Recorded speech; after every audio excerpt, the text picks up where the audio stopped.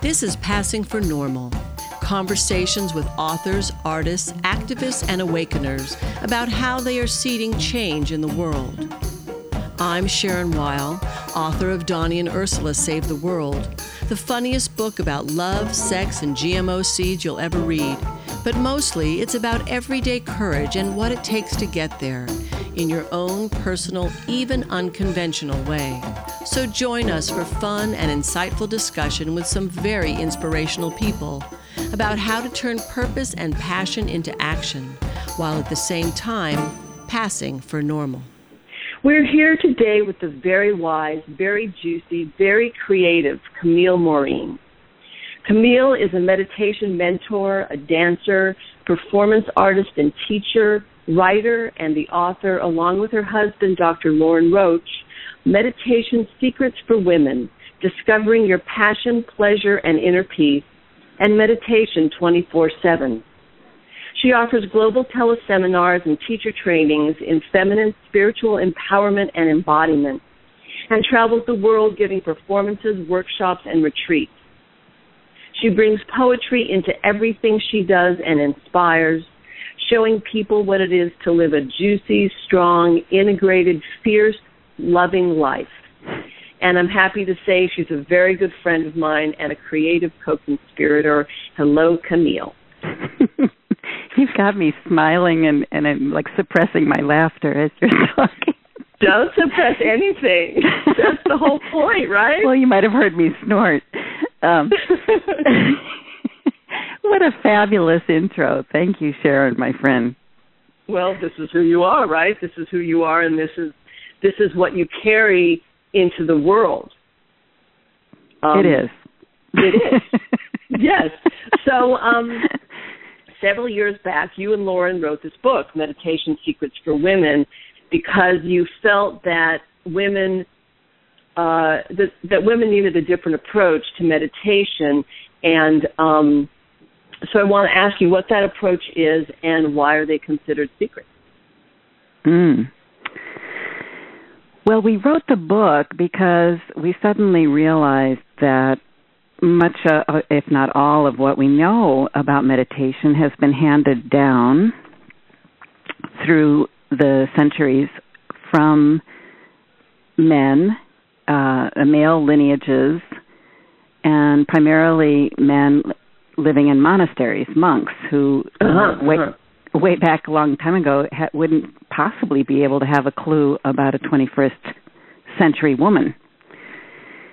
And there are things involved in living a monastic life that really don't apply to us unless we're on that very specific path of look around and are you wearing those robes, and even if you are,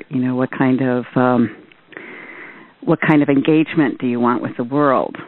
Because so it's about the path of intimacy and the path of engagement, as opposed to renunciation or removal from life in any way. And as women, we are so empathic and tuned in to the world around us and taking care of everything and everybody that there are things that we actually require in our inner practices that can support our woman's way of being, all of our energies, all of our biological rhythms, our hormonal rhythms, our emotional fluidity, the intensity, actually, of being alive, the intensity of loving, whether it's our kitty cat, our child, our lover, our friends who may be taking their last breath on this planet. Yes. To be engaged and intimate is intense. And yes, it is. And so much moves through us. So the 12 secrets of Meditation Secrets for Women are to give us ways of meeting ourselves on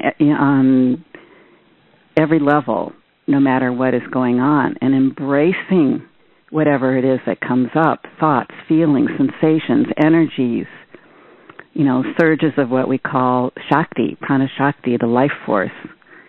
How can I allow and not only that, but embrace and celebrate and creatively move with all these energies that are life and love moving through me? Yes, that's right. And so I love how you personally and how you, in your teaching, incorporate the wild and the passionate and the ever-changing, which are not necessarily qualities that we think of when we think of, whether it's because of a stereotype notion, but that's not what we think of when we think of meditation. And you use this. You're all about movement and working with the wild. And so can you talk about how you do that? Well, actually, using the metaphor of movement and dance and creativity is very helpful because, as you well know, everything about us actually is movement. Yes. And so I, by feeling the sensations or by feeling the tugs in my heart, by honoring whatever movement of expansion or curling up and needing to, be quiet and cozy, whatever it is, if in the wildness, that's our passion. So coming to meet that in the world of sensation,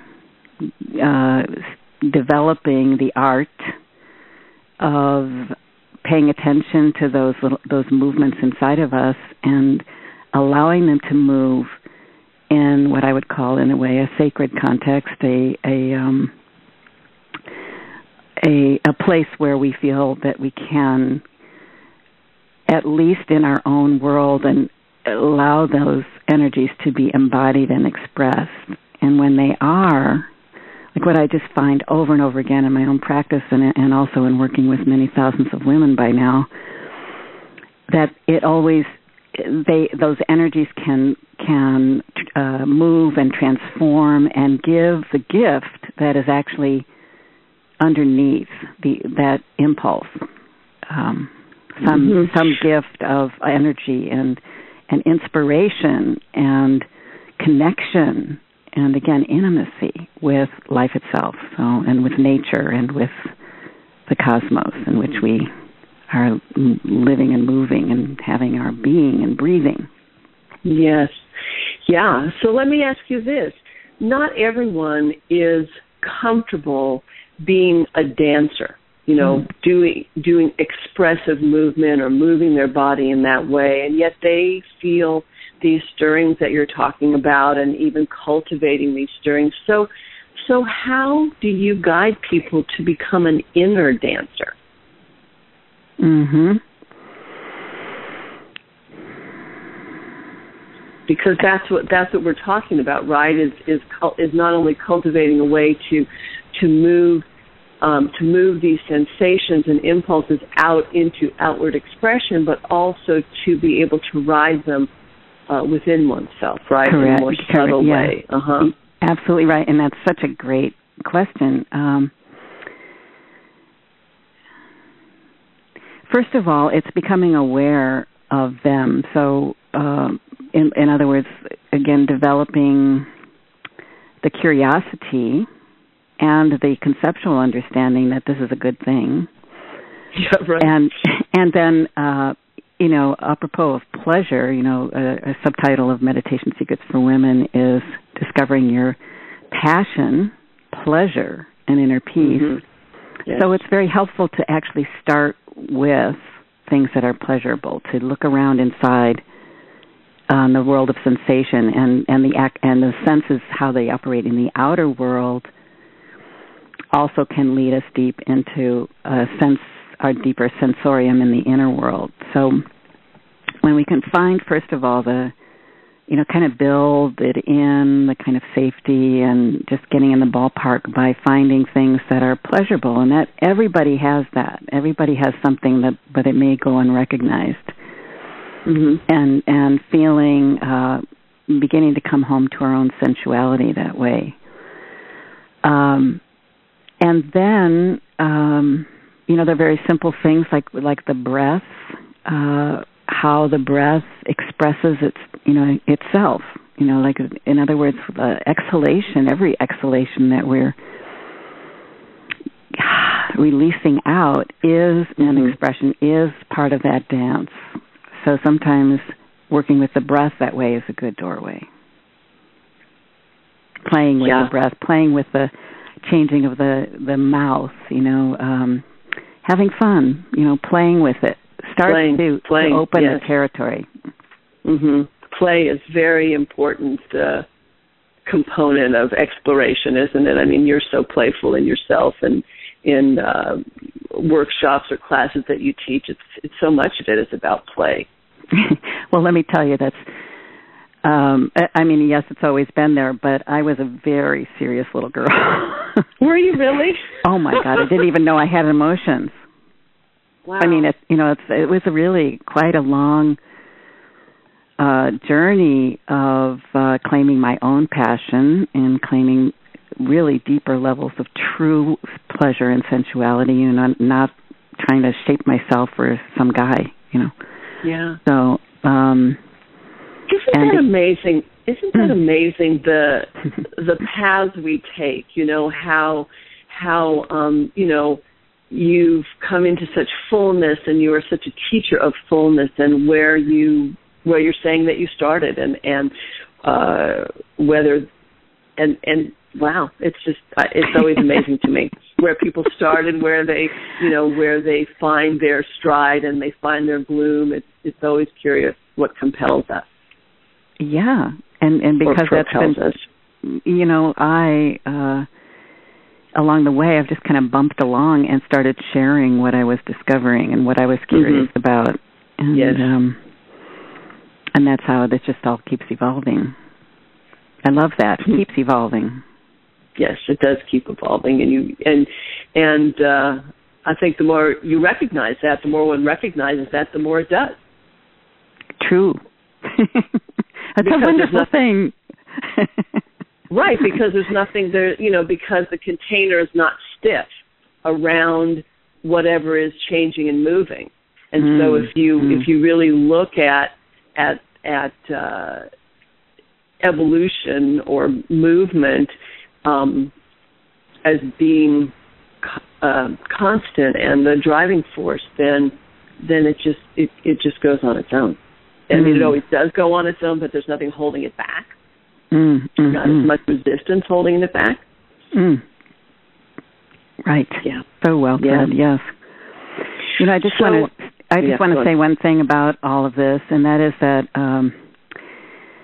we also want to be alert to the complementarity of different opposite energies.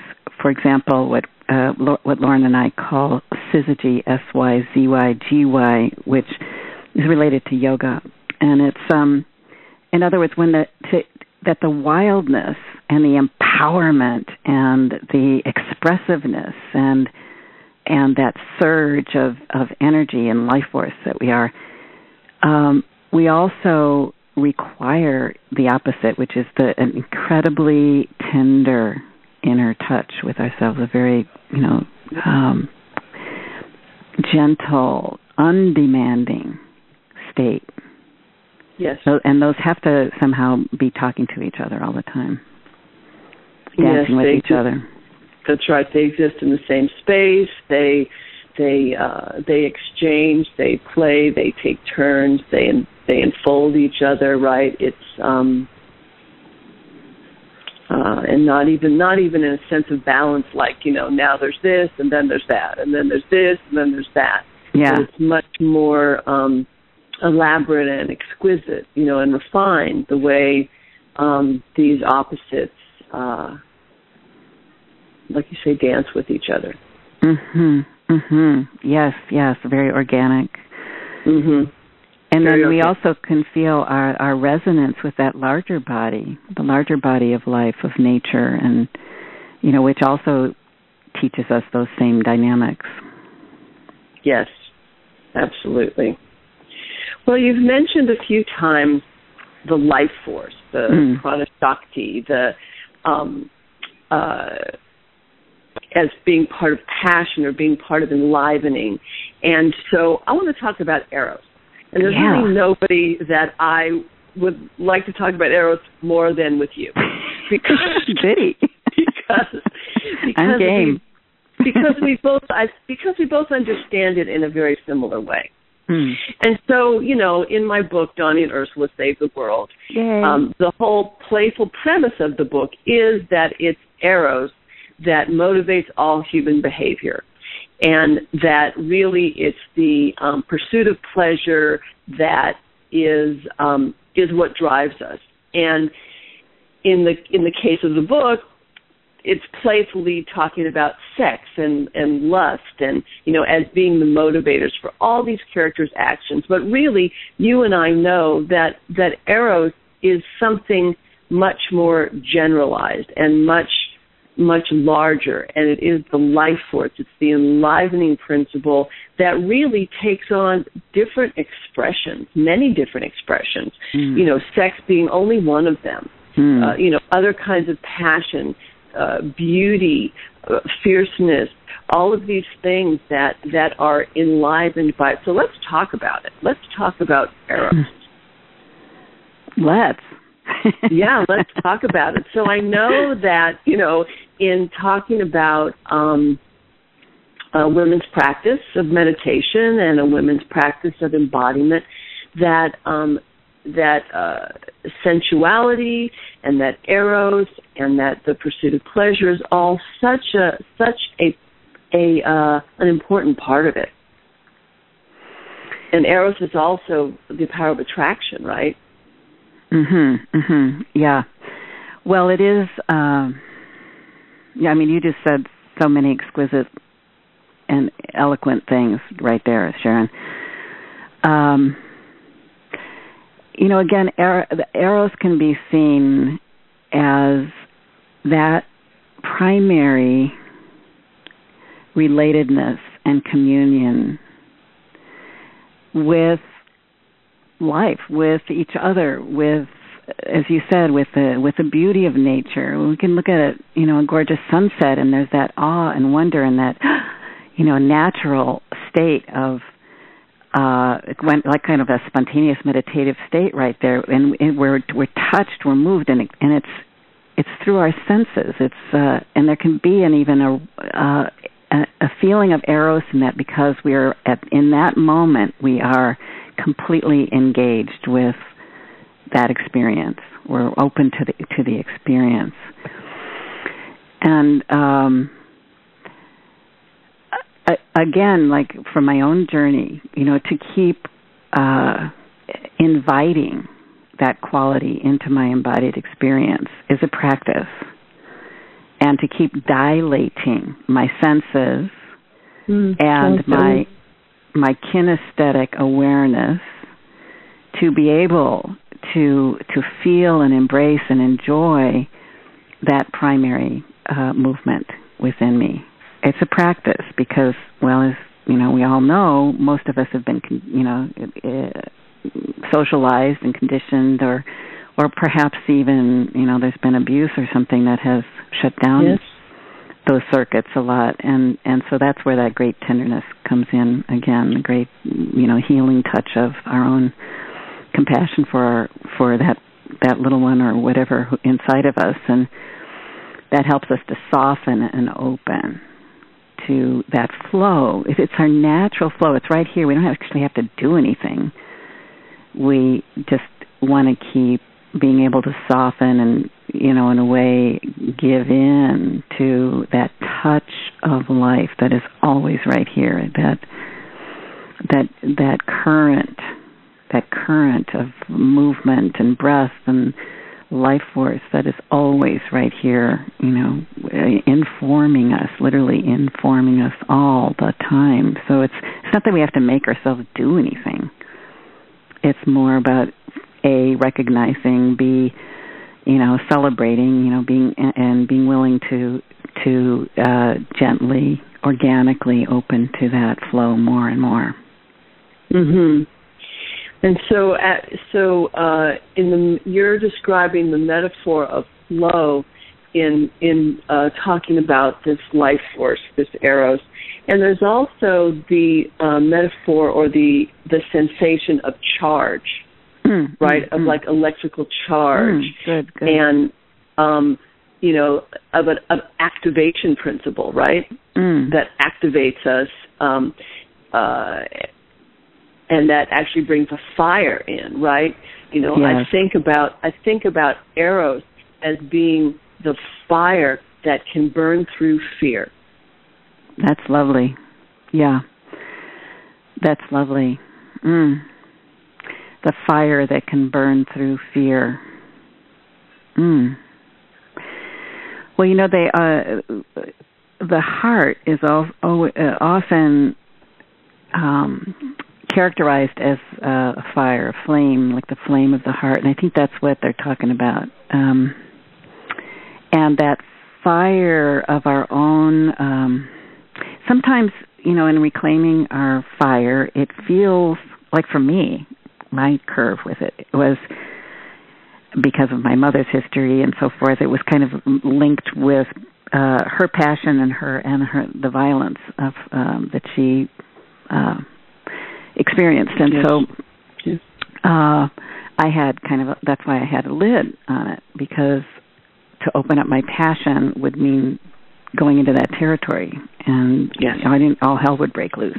So claiming that, and it is fiery, and it can feel aggressive, and it can feel like we were afraid that we're going to go out of control, or something like that. But I absolutely agree. It's that surge, that charge, that intensity that I had to get used to, actually. And again, we keep getting used to more and more of it. It shows up in sexuality for sure, and it also shows up in our creativity, and it shows up in simply inhabiting ourselves, in having the right to exist, and claiming this breath and this body. This is my body. This is my breath. This is my life. That can cut through. That can burn through a lot of illusions, a lot of false constrictions. What I call the shrink wrap. That's like where you can barely breathe inside of the old habits, and and claiming that can be enormously liberating. Yes, enormously liberating. And, the heart and the fire that's associated with the heart, courage is also associated with the heart, a courageous heart. And, in the book, Donnie finds a courageous heart. Ursula finds a fire, finds a charge in her pelvic bowl, and he finds the charge in his heart, which leads him to be able to be courageous. And it's all from this igniting principle, right? And that courage that you're talking about, to just claim it and say, this is my life. These are my feet. They're on this ground. This runs through me. I have a voice. Words come out. My truth comes out. It's all connected, right, in this organic way that you're talking about, to the earth, to the cosmos, and coming through us in this. If we're lucky, if we're lucky, in this courageous flow. Yeah. And that's so healthy. We want our inner practices, and we want our outer sense of our life to be, to be healthy. And what I mean by that is, as a creation of creation, we are individuals. And so we need to watch out for any one size fits all, any perfectionism, like you're supposed to be like this or like that, because that's an ideal and that's a conformist imposition. So, Meditation Secrets for Women is very much about finding your individuality within womanhood and within humanity and within, being part of this earth and universe. So that spark, that flame of your own existence, that courage to be oneself and to go for what we love, to go for what inspires us, to go for what's surging through us and wanting to come into creative expression, is a declaration of I am an individual, unique, really, we are. Yes. And that's the good thing. I don't have to try to wipe out my individuality in order to be spiritual, in order to be pure, in order to be good. None of that. That just gets in the way. It totally messes us up. And so to cherish this body, no matter what form, whatever, what shape, whatever is going on, to cherish this moment of life and to celebrate. This is the universe. The cosmos went to all this trouble to evolve into me. 13.8 billion years is the current, estimate. And it's always changing because we're always learning more. But and how nature loves diversity.